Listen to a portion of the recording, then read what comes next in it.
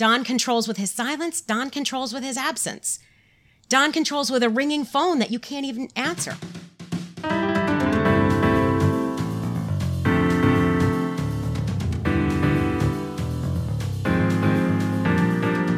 Mad Men, a term coined in the late 1950s to describe the advertising executives of Madison Avenue.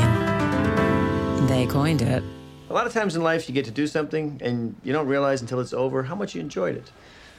And you swear that the next time it comes around, you're going to remember that. Welcome to They Coined It. I'm Roberta Lipp. And Jesper. And we cover Mad Men, episode by episode. The best, most wonderful way to support us, and we thank those who are doing it, is to join our Patreon. It's patreon.com/TheyCoinedItPod. The ship's a sail on a shore of this uncharted desert isle. I love that show. I watched that show as a kid all the fucking time. Didn't we just cover Gilligan's Island a few episodes back? I did, didn't I? That was so prescient of me. I was very impressed when this came up. I was like, just talked about Gilligan's Island, because on this particular episode of Mad Men, Gilligan blows the chance for us to get off the island. So the reference, of course, is Ted Chaough, very drunk, but regardless, seems to have a go-to of getting his creative juices flowing, which is to take the different brands within a category and categorize them as Gilligan's Island. You know, he gives out a BuzzFeed test, and he's like, is there a Marianne? Where's there a space? And he was like, oh, margarine must be the professor, right? Intellect and science and this and that. But it was just, we all do things like that. I've never seen it done with brands that way, but it's an exercise. It's Ted's process, right? You know, you could do the same thing with Friends. My sister and I, for many, many, many years, were solid on that everybody is a Rocky Horror character. Exactly. I went to business school at night. One of the classes I took was like some creativity class, which sounds like a disaster, right? Yes. No. And it really wasn't. No, I thought it would be a disaster.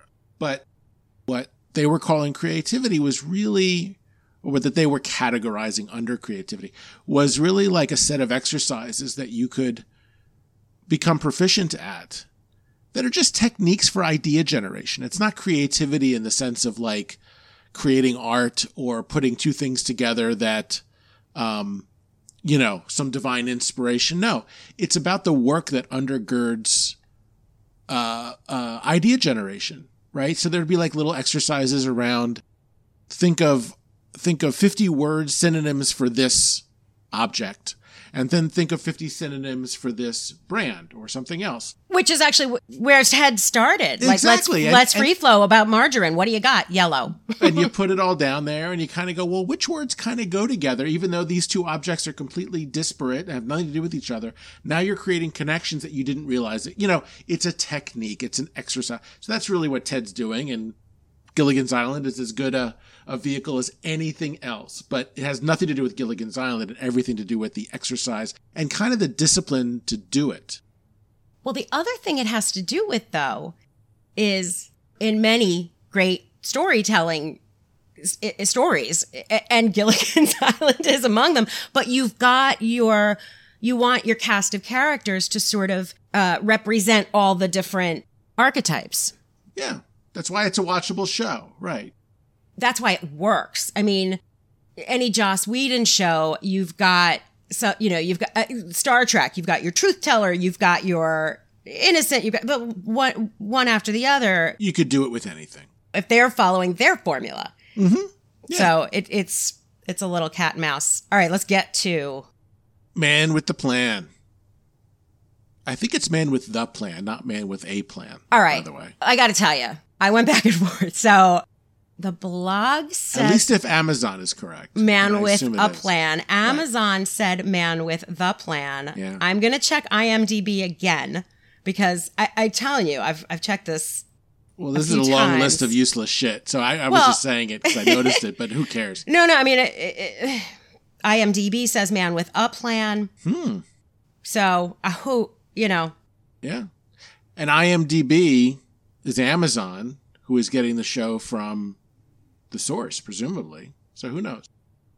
I'm going to check AMC Plus while you are talking. Written by Semmichelis and Matthew Weiner, directed by John Slattery.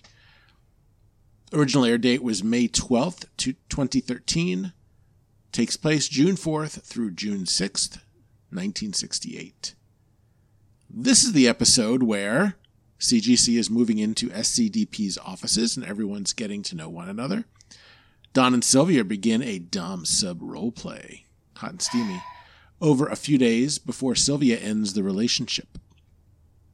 Pete's mom is showing cognitive decline and stays in Pete's apartment. Don and Ted compete for dominance with new and existing clients. Good old Bob Benson helps Joan when she's sick. And, oh, by the way, RFK gets shot.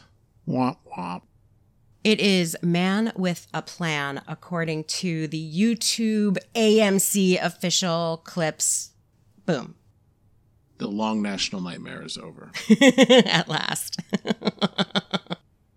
So, yeah, this really kind of revolves around, and I love that they do this too. They kind of hone in on the big move, the real nuts and bolts guts of it, right? Of the move.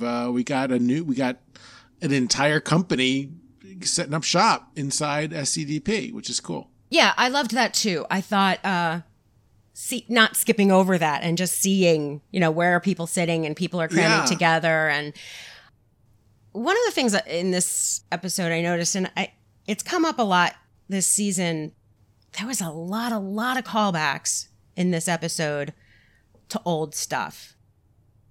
I think that gets summed up well or explained by the show ending with Bobby Kennedy's assassination, because it's like, oh, again. Yeah, just the same shit, different day, cycles repeating themselves for sure. I know it'll come up throughout as we talk. I'm not going to start listing now, but it's definitely, there was a lot of it. I mean, how many times are we going to see Peggy with a box? Right? Yeah, and a few more. But it was neat just to see all the specifics, right down to firing Bert. A little too much time with Bert Peterson for my taste, but the scene with Roger was worth it. It was absolutely worth it. Yeah, that's a Slattery special. But the real kind of meat of it is the dynamic between Ted and Don. The dynamic between them and certainly the juxtaposition. We've seen them separately, but putting them together, it's like, oh shit. And I think Ted is interesting separately in that, sometimes he says something crude and you're like, oh, but you're not a saint. Like he says the thing about a bar, bringing in a bar cart, and Don is like, you should see who, right? Well, you haven't seen the girl who brings it in. Every once in a while he'll throw one of those out there, but then the thing that drunken Ted had said previously is, please don't say I'm nice, right? He said that to Peggy. So I just think Ted's sort of conflict between basically being a super good guy, or at least that's the persona he's taken on. But that's the position it's just interesting. We already know he's a killer though, right? He's already flashed that signal to Peggy with the Heinz and everything. I look at it more as it's a little bit situational for Ted. He plays to the room. Little too much. So when he's alone with Don and it's just the two of them, and Don's sort of saying, "Oh, big deal, so you drink," and he's like, "Well, he's trying to one up and play the game with Don." And in a sense, that's someone who doesn't know who he is who does that, because why wouldn't you just be who you are no matter the circumstance? Which is kind of who Peggy is, which is why we like her. So I think there's some of that. And further on that note, by the way, Ted looks like a goofball sitting down with the creatives and rapping. He sounds like a doofus. And that's not a Ted that we're sort of used to. He's just trying too hard. It's ridiculous. And I don't know if Don instinctively, in addition to wanting to be with Sylvia, he instinctively knew to avoid that whole scene because it would be cringy. Ted dove right in. It was kind of awful. Yeah, that's good. I don't think Don did it deliberately, but he was all too happy. I could be stretching that a little bit, but if Don were there, it would have been Well, yeah, no, you're right. It's interesting. That's a really interesting point that he's trying very hard to be a man of the people, and it's not going very well. Ain't going well. And there were a few things. It was rapping, groovy. He did say groovy at one point, which I like the link to the closing song, by the way. I think it's so groovy now that people are finally getting together. I had to think a second, but yeah, it was great. Nice. So they worked in groovy from the dialogue to that song. It was perfect. Almost like mocking the whole idea of the song and Ted. It's really interesting. My takeaway from the episode was not mocking Ted. But you're not wrong that there's some of that. It's not the takeaway of the episode. It was just the use of that song was like a little shiv into yeah, Ted's no, but character. you're pointing to the kind of that his attempts to be cool. Well, they were perceived a few different ways. They were less than genuine. Yes and no. That's what I'm saying. I think Ted is interesting in watching this. Some of it seems forced and some of it seems like he's sort of stuck with this, like, shit, I'm the nice guy. This is what I do. Even if that's what he's been putting on for a long time, man, he got out of that chair fast to give it back to Moira. Which Roger called out as performative. I want to talk about that scene. Can we talk about that scene for a second? That conference room scene? We've all been in meetings with, where seating is, there's not ample and people have to sit on a credenza or a stand or whatever. And look, my career, the 20, almost 30 years now, is there's a huge change in this period of time. And now we're that's entirely post Mad Men, of course.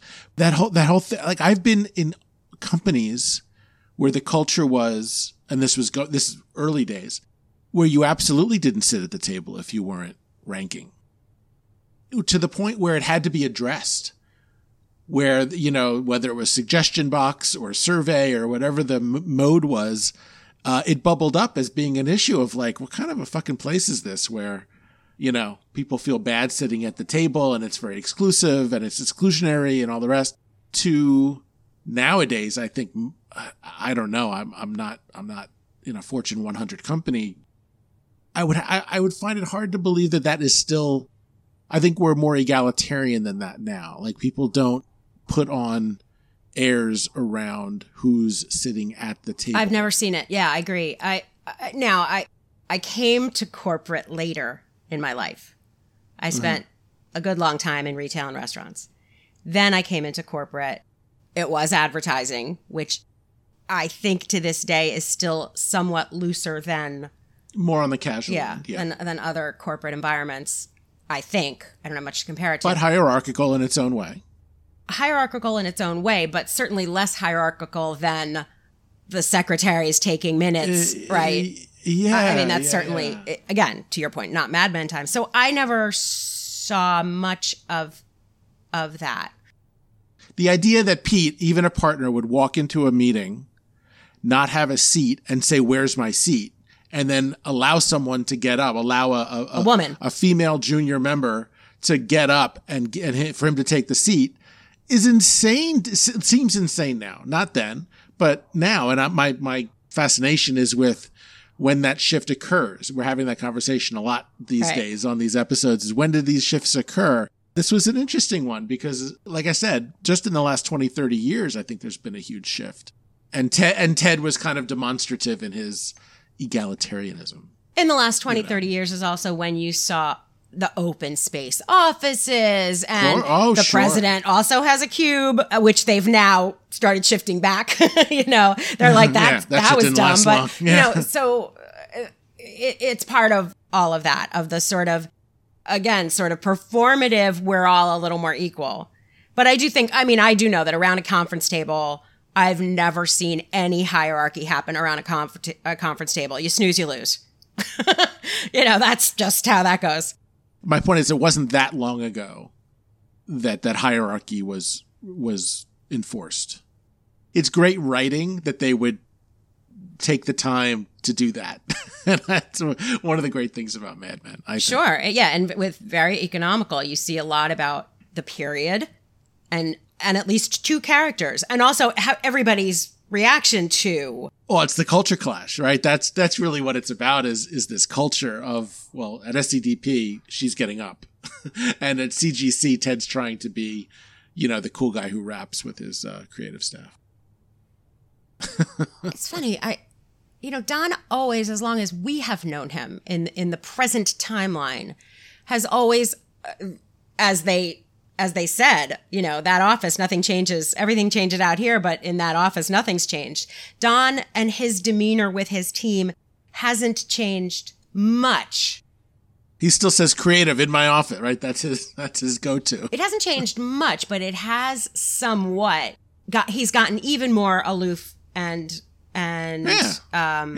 demanding and all of that. It's shifted somewhat. How's your little boy? He's the man of my life. How's yours? Oh, he's good. We bought a building together to live in. Well, we bought a building to live in together. I'm glad you're here. Well, I'm glad you're here. I had a thought about Joan when they start to come in and you see there's Joan on the stairs sort of organizing the entire move. And I first had the thought like, oh, that's very secretarial as a role, but takes her leadership. Organizing a move, as we know, there's entire careers of people who just manage organizing moves. So I will give it to her. It was great. It's kind of a necessary cameo for the Joan character to need to do that. It is beneath her title or her status as partner, but there's really no one else who's going to do it as well as she does. So step in and take the reins. So here's a great callback that I was talking about is you've got Joan, again, Peggy with the box, Joan walking Peggy to her office, and one of them suddenly having a doubling over pain. Right. Yeah. That's how season one ends, right? That's right. That's good. And it's just wonderful to see Joan and Peggy here, how they are with each other. No resentment, no anything. It's all over. These are very, very comfortable between them. Yeah. Two women whose goals have become more similar. So Joan is more understanding of who Peggy has been. She understands the ambition. Yeah. Yeah. And it's just great.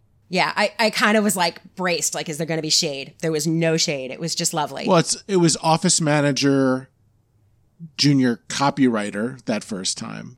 And now it's partner copy chief, right? I mean, that's notable. Peggy throughout this episode. But she still gets coffee chief on the fucking...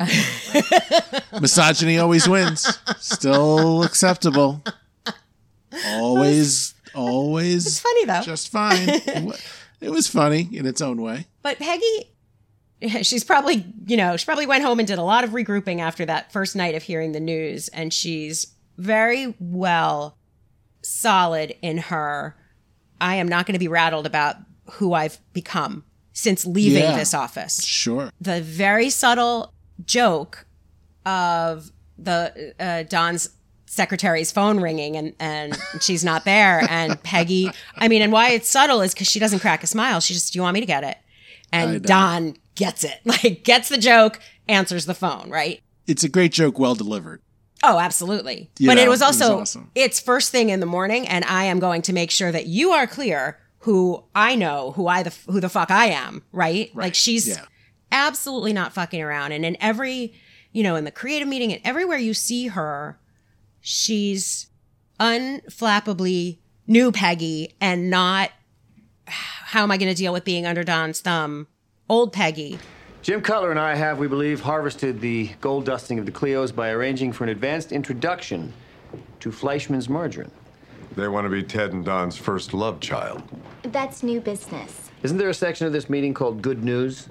But no, I think what we're seeing here are the cultures mesh. I think we get a little of Roger and Jim, who are cut from the same cloth, as you would say. Absolutely. And talking about the cutbacks and everything else, they are of one mind.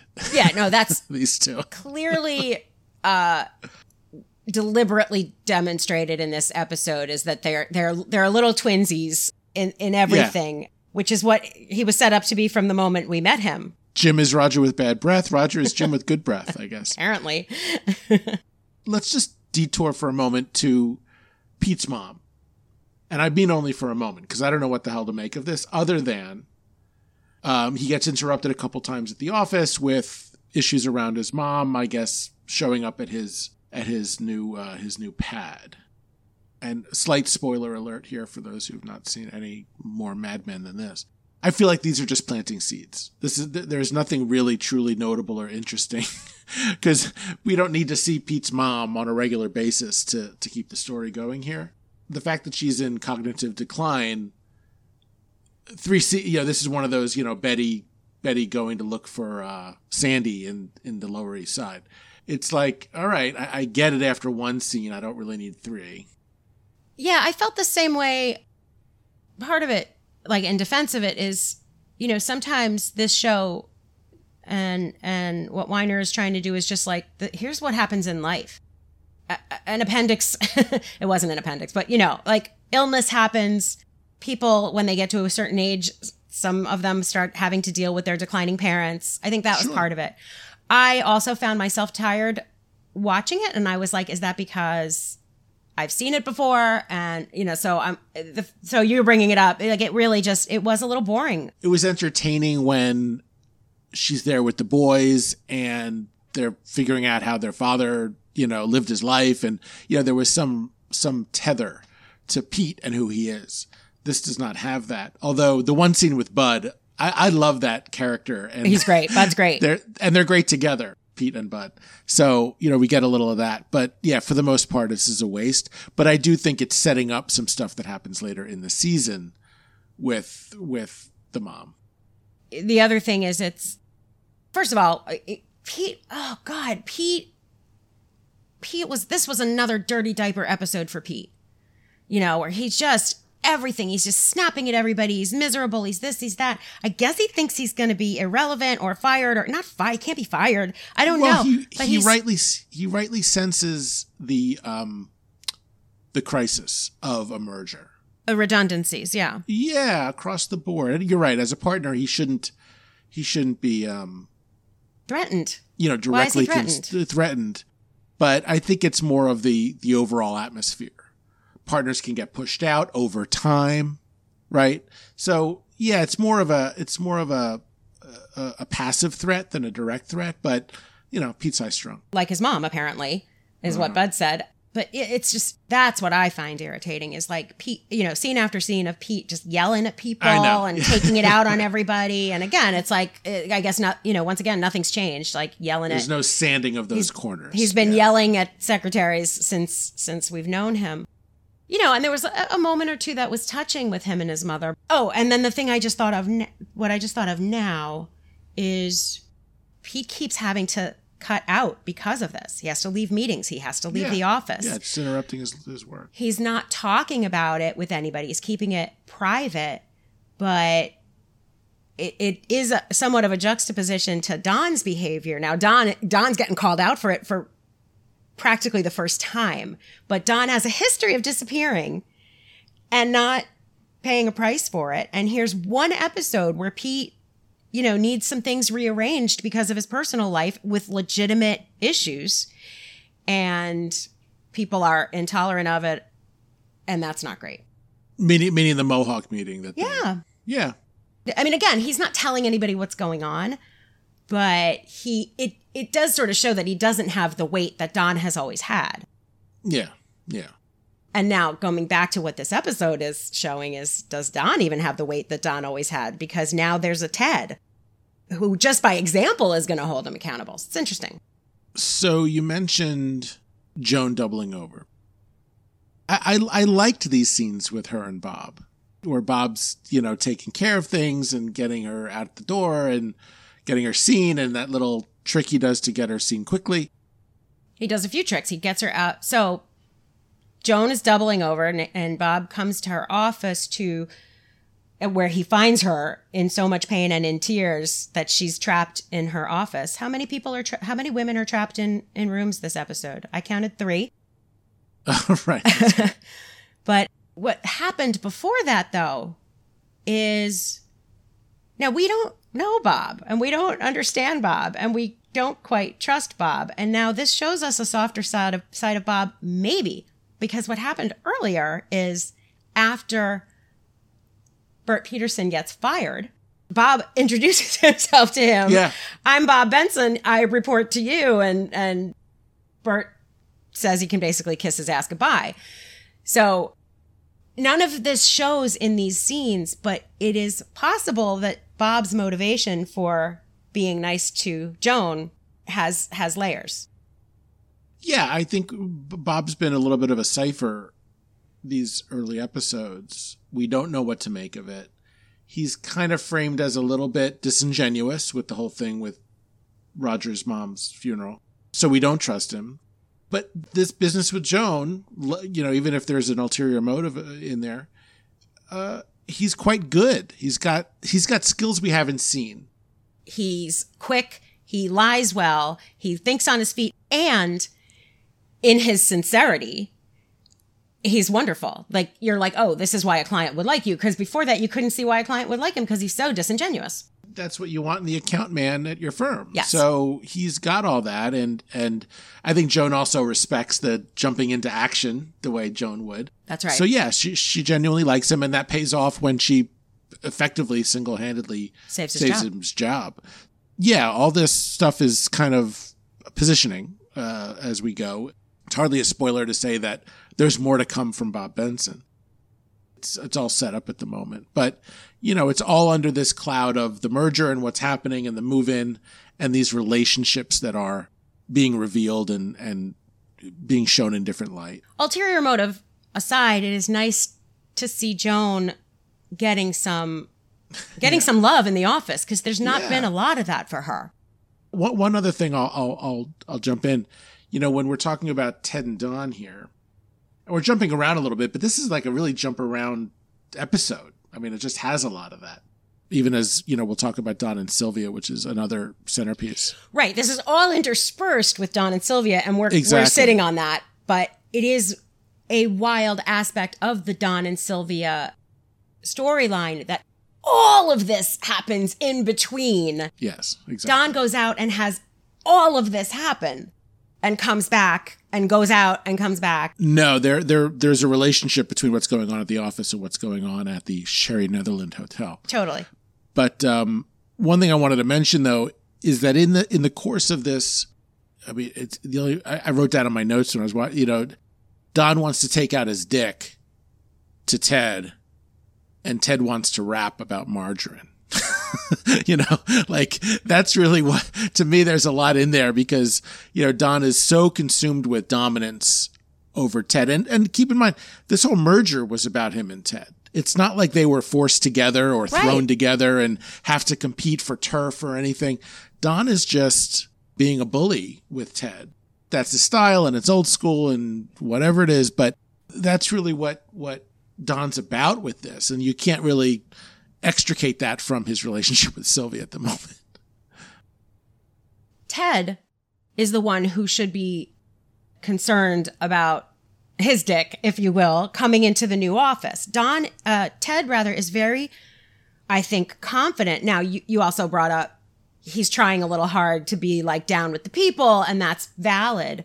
But in terms of his equality as a partner, and then we should talk about the Frank Gleason scene where he gets even more of that confidence back. But he's the guy who's walking into a new space. He's the guy who's walking into Don's house and laying out his role for people. And I think he does a pretty good job of it up until the drinking thing. But also, I just want to mention in terms of dick whipping, I Can Fly Us Up in My Plane is a pretty good display, if you will. But that's in his pocket the whole time, right? Like that's kind of under the radar, so to speak, for a lot of this. Don's just more straightforward. Put the drink, put the booze on the table and pour the glasses. Yeah, Ted tried everything else not to play the playing card, And Ted would have been happy just to fucking work together and succeed. Come up with a good margarine campaign, yeah. Don's the one turning it into this. I mean, that's, you mentioned the fact that they're moving into Don's space. Well, that's what gives Don license to be this way, is this is my house and you're coming in here and this is an initiation, of sorts that you're going to have to go through. It's bullshit. It's lizard brain mentality. but then Don has a lizard brain. We see that's another thing we see throughout the episode, right? So, but no, the Frank Gleason thing was great because it does play into all of this. It does give us it's Ted, going to the mentor, so to speak, to get some perspective. And what I love here so much is just it's like they really took care to write this dialogue between these two characters differently than everything else in the episode. Because we don't know Frank Gleason at all. We just learned he was sick the first time we meet him. How Ted responds to that is meaningful. When they're in the hospital and Frank's in the bed and they're having this conversation, it's like, we see Ted talking like he doesn't talk to anyone else. Frank, who we don't know, is talking to Ted the way no one else talks to Ted. There's this deep familiarity between these actors that is the backstory here. And it's lovely. And it's really, really great because we've already seen how humanistic Ted can be. Yes. When Frank tells Ted he's got cancer, there's that line of, you don't have to tell Jim because he's going to see it on your face, right? Yeah. And then earlier in the episode, before the scene where he's in the hospital with Frank, everything sort of gets a little combustible back in that meeting. Well, you lost these accounts for us was, thrown at Pete, yeah. right? And then it's, well, you didn't tell us Frank Gleason was dying, to which Ted says he's not dying. Right. Yeah. So, yeah. But yeah. And I wondered too, you're right. It had a totally different tone than anything we've seen to this point in the episode. And I bet, yes, they're partners. So there's a rich history there, but it also, I suspected, was a little different than they've normally been with each other. Maybe, but it to me, it just felt so unforced. And so natural, almost like Ted needed to go there to get a little of that familiarity that he is not getting because now he's in a different office, in a different building. Everything's different. And he knows he has to adapt, but Frank is like the comforts of home to him is how I felt it was. So to me, I think they do talk like that. When Ted's describing Don, he's like he's studying me, and Frank just goes, "You're not that interesting," which is what close friends would say. And it was, again, the backstory. It's all, we know nothing about these guys and their relationship, but it all seems clear when we look at this scene, and it's just so hard to do between the writing and the performances to make that really feel like who these guys are, and we have almost no screen time with the two of them. It's clear that Frank was the lubricant between Ted and Jim. Of course. Yeah, sure. Frank is self-admittedly a gruff character in a lot of, like, he spins things negative. He's fairly, he's a word guy, right? And he's fairly real, but the only reason and we don't know, I do think there's a level of comfort, of course, that they already had, but I do think that even, the guy's sitting there with a beard for the first time anybody's seen him. He's just, the guy's in the hospital with cancer. Death's door. Yeah. And I think he's more, there's nothing to withhold at this point. I'm not going to be a guy who has any formality left in me. And I think that's what the extra injection into that scene was. For sure. It was really special. It was. And he gives him some wisdom. Wonderful. Look to Dad about Don. You give him the early rounds, which is really wonderful advice, and it kind of gives Ted the confidence to not feel like he's been knocked out, which is really special. I have this whole tangent I want to take about margarine and Fleischmann's margarine, and I think that is going to be what we do for our Eminently Chewable episode when it's time for the Patreon folks. I don't get it. So, you really can't chew margarine. I'm not sure. Moving on. All right. Dan's the funniest guy. If you insist. On this podcast. Let's take a break on that note, and we will come back and talk about what floor of Saks Don bought that dress for Sylvia.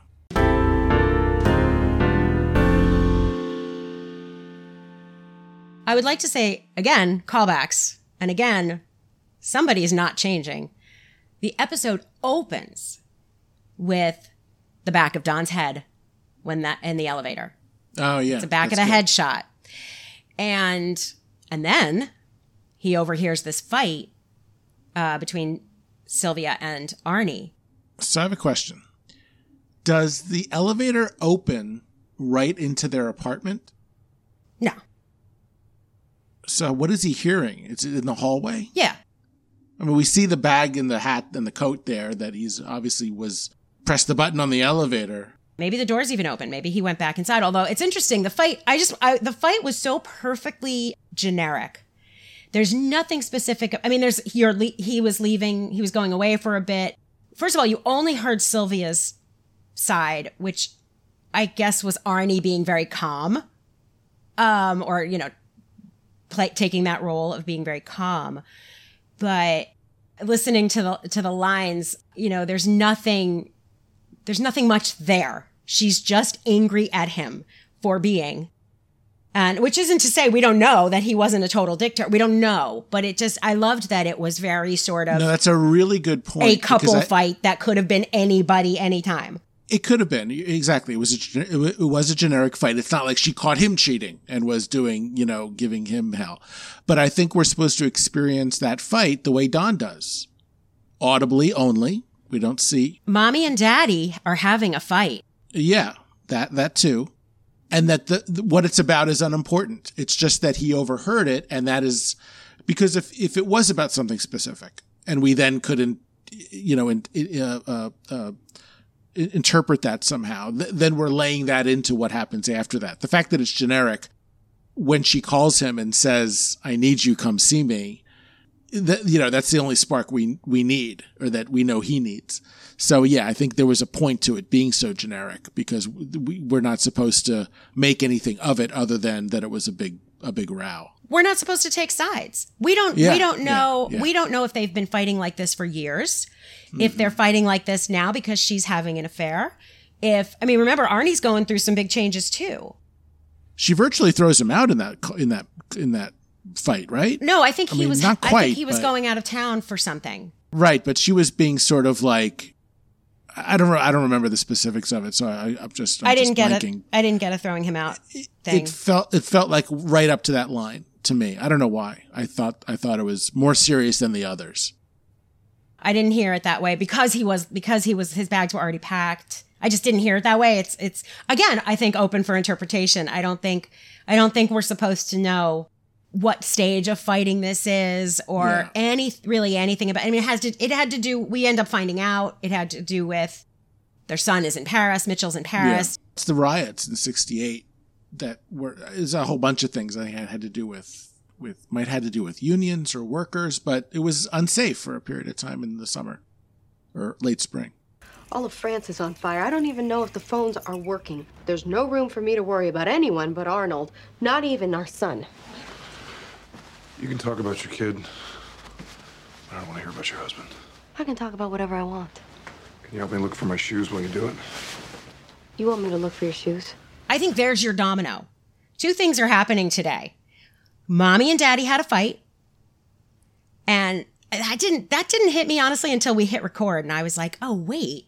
You always talking about how much he's fond of Arnie. Yeah. It wasn't just that he heard Sylvia fight. It's that Mommy and Daddy had a fight. And we know Don's past runs him. So yeah. It's never passed. That and the first day of school, which is actually the line that Ted said to Peggy when they were walking in. But for Don too, this is, we already talked about how is Ted supposed to assert himself in a new environment. And we already talked about how Don did assert himself in, but it is a new environment for Don also going to work. Don's most reliable way of asserting himself is by not being there. So that's, skipping the creative meeting was perfect opportunity. Well, that's okay. So we're going to get to, at some point you're going to say, hey, Roberta, what do you think of this whole S&M thing? I think this whole episode is about Don and control. So I think that's a great point. Don controls with his silence. Don controls with his absence. Don controls with a ringing phone that you can't even answer. it started well before he goes with the olive branch with the booze in Ted's office, which wasn't an olive branch, but really a stick in the eye, gets him drunk, more dominance, blah, blah, blah. You know, then there's... Again, used to do that to Roger. Throw it back. And resolved with this time with the airplane thing. But no, Don gets empowered by seeing Sylvia and her response to it, how much it turns her on, how much it turns him on. He goes back and does more of the same. You know, him telling Sylvia to take her dress off after he got it for her and you're here for my pleasure. You know, you could overlay that with the scene with Ted in his office with the drinks, and it's the same scene. It's the same. You're here for me. I run what happens here. He's just explicit about it with Sylvia, but he's trying to do the same thing, and he gets kicked in the nuts really by both of them, you know, in the end. I watched very carefully a few times these scenes with Don and Sylvia, and exactly when each one's participation in the fantasy, scene by scene. Yeah. Sylvia, over and over, came out of character. Succumbed, but then came out of character. To be very clear, she was never tied up. It wasn't some crazy thing like handcuffing somebody to a, you know, we've seen that on TV a million times and we've seen it on Mad Men. Mm-hmm. It wasn't that. She could have left any time, all the time. She was fully free. She was playing. She accepted it. Sure. But it sucked. I mean, it's exciting, but then, like, to your point, she gets dressed for dinner and now she's hungry. He's not feeding her. She can figure that out in between, but, you know, she'll get disciplined if he catches her with food, right? So who, you know, there's all the difference is Don is not seeing it as a diversion from real life. He thinks it is real life. And she's the one that snaps him back into reality and says, yeah, this is not a way to live. This is not what we are. This is not what I am. And when he says, you know, it's easy to give something up when you're satisfied, like, oh, you're so satisfied, now you can leave. She's like, no, I realized I'm ashamed. I realized this isn't who I am. And that goes back, by the way, to the very first scene that we saw of them. I want to stop this. I know. She says, I know, because she wants to also. But it's that recognition that them, as good as it feels in the moment, is not reality. It can't be the thing. They're a salve for each other and an oasis away from the world. But she's the one to finally the record scratch, the needle scratch that ends it all.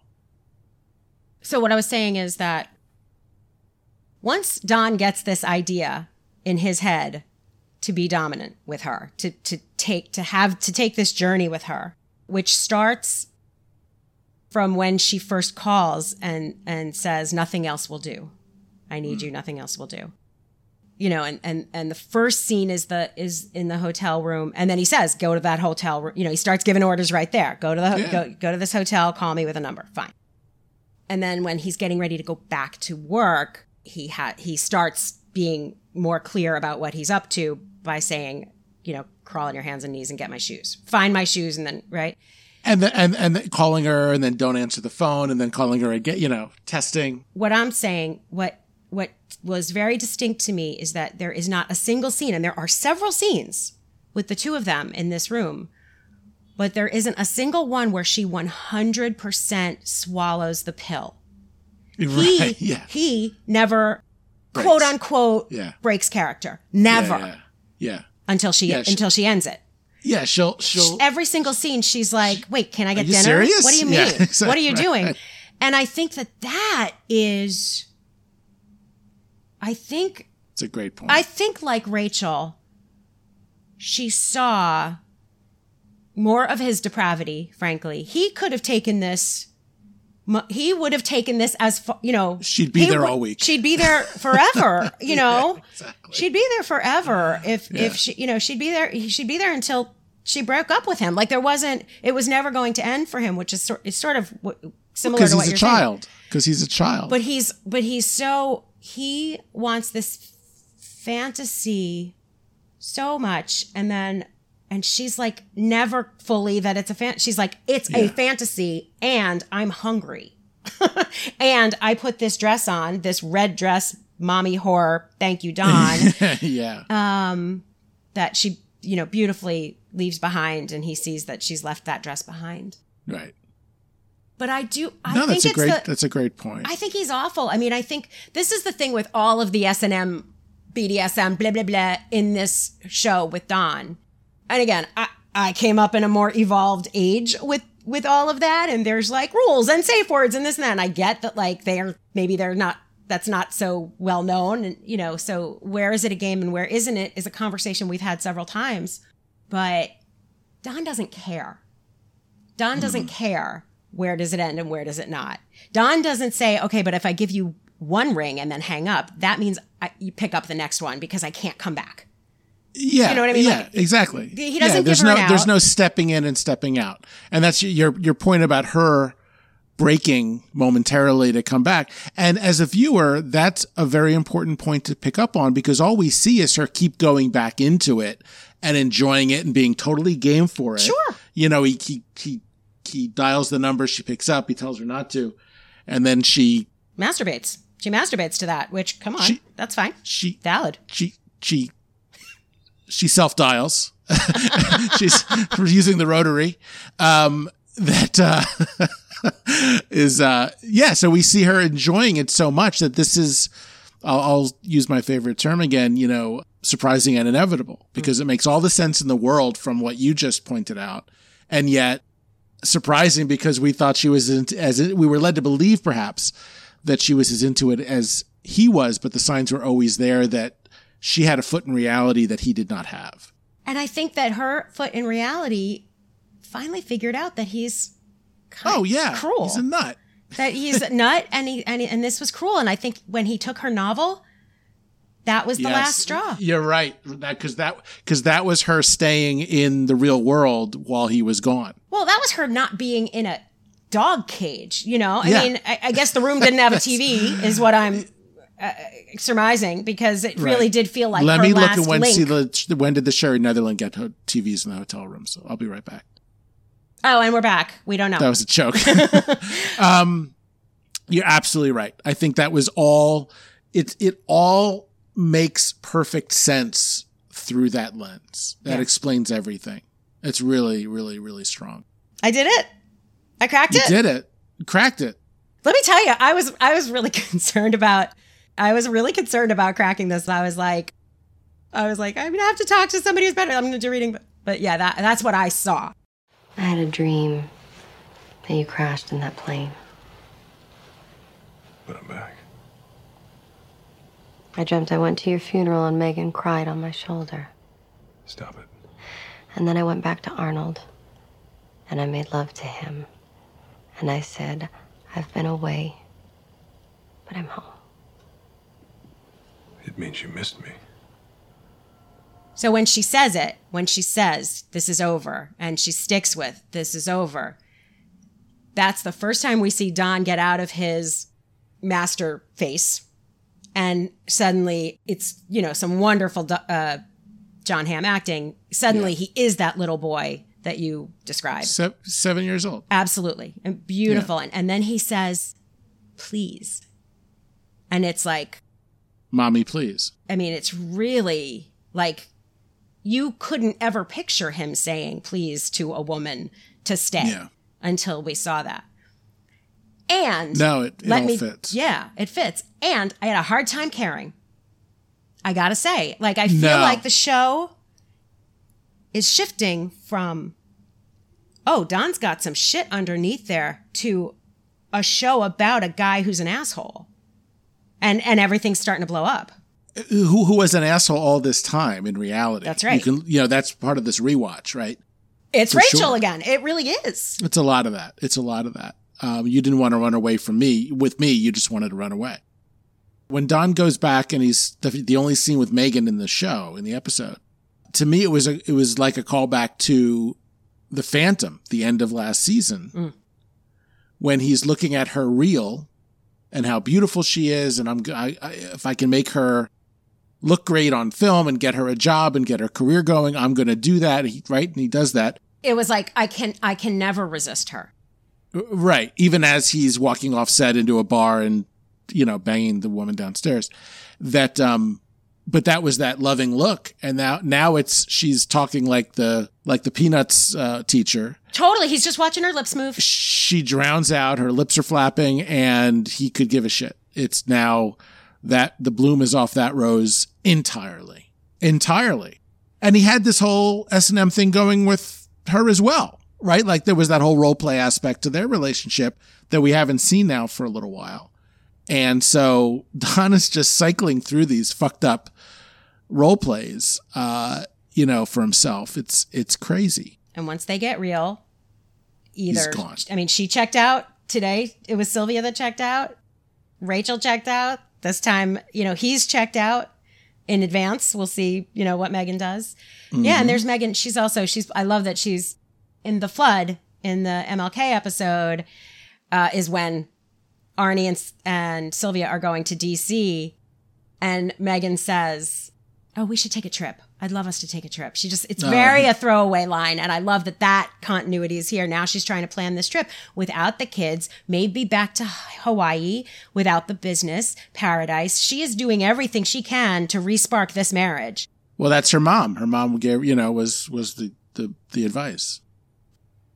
Okay. Before we go, I want to just touch on the airplane ride because I remembered it very differently.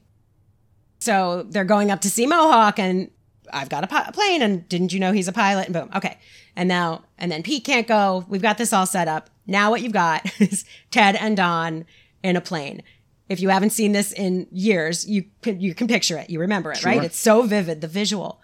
Now it happens to be raining a lot that day. This has to be, I didn't double check this, but you know how my sister always says, the weather, know that the weather, if it's raining, it's because it was raining. I guarantee it was raining in the area the day that RFK was killed. I guarantee it.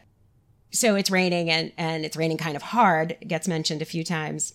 Don is like, maybe we should wait a few hours. And Ted says this thing about, no, you don't understand. Once we get through it, it's like a summer day up above the clouds. Okay. And then they go cut to the shot of the two of them in the plane and like angled up. And it's in this, horrible weather. And the look on Ted's face is so intense. And it looks like, now it is a joke. You see it and you kind of laugh, but it also looks like a more cliche joke, which is Ted's all talk, but now he's terrified. Yeah. And that's not what's happening. He's in this intensity and Don asks him a question like, how long have you been doing this or whatever? He's just like, not now. Like that intensity, which came across as fear. No, it's meant to scare the shit out of Don. Yeah. Oh, I don't think so. I think that was him concentrating. I think you are flying a tiny little plane like that. You are using, not now. That is a not now moment. Oh, okay. I thought Ted was in control the entire time. I think he was in control, but that's how he was in control. Like keeping his focus very intense and very, not now. And then the second they're good, they're fine. They're fine. And now it's sunny. And then he says the thing, which is both, you can metaphor it if you want, but I just think this is to fuck with Don. It's like, you don't even know when you're upside down sometimes. That's why you got to look at the controls. That's the, right. That's Frank Gleason and the wisdom and It's great. For sure. All right. Let us go on another break.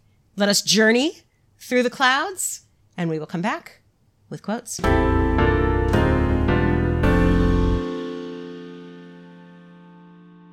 What's your quote, Dan?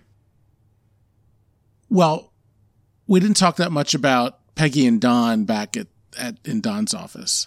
And there's a lot there. It's the callback for the hospital. For all those scenes, right? Yeah, move forward and all that. And that's my quote is the exchange where Don says, she's ripping him about, I wanted him to rub off on you and not you to rub off on him. And he says, he's a grown man. She says, so are you. Move forward. She walks out. I mean, that's a kick in the stomach. She's so, I loved what he said, which is like, yeah, I did all this so I could have you back complaining in my office, which fair enough. Good line. Fair enough. He's entitled to that. But she is solid. She is like this is who I am now. I get to be in your office and tell you how to act and tell you to knock it the fuck off. And not take your shit. Like this is not what this is about. What's your quote? One of the things I really enjoyed about the Pete and his mother scenes is I haven't had a parent go through this. Totally yet. I have. And you have. But it isn't, it isn't clear cut and these moments of lucidity or these, right? Yeah. Good days and bad days. So Dorothy, and I didn't jot down the quote leading up to it, but she basically says Trudy when it was Judy. It was Judy, right.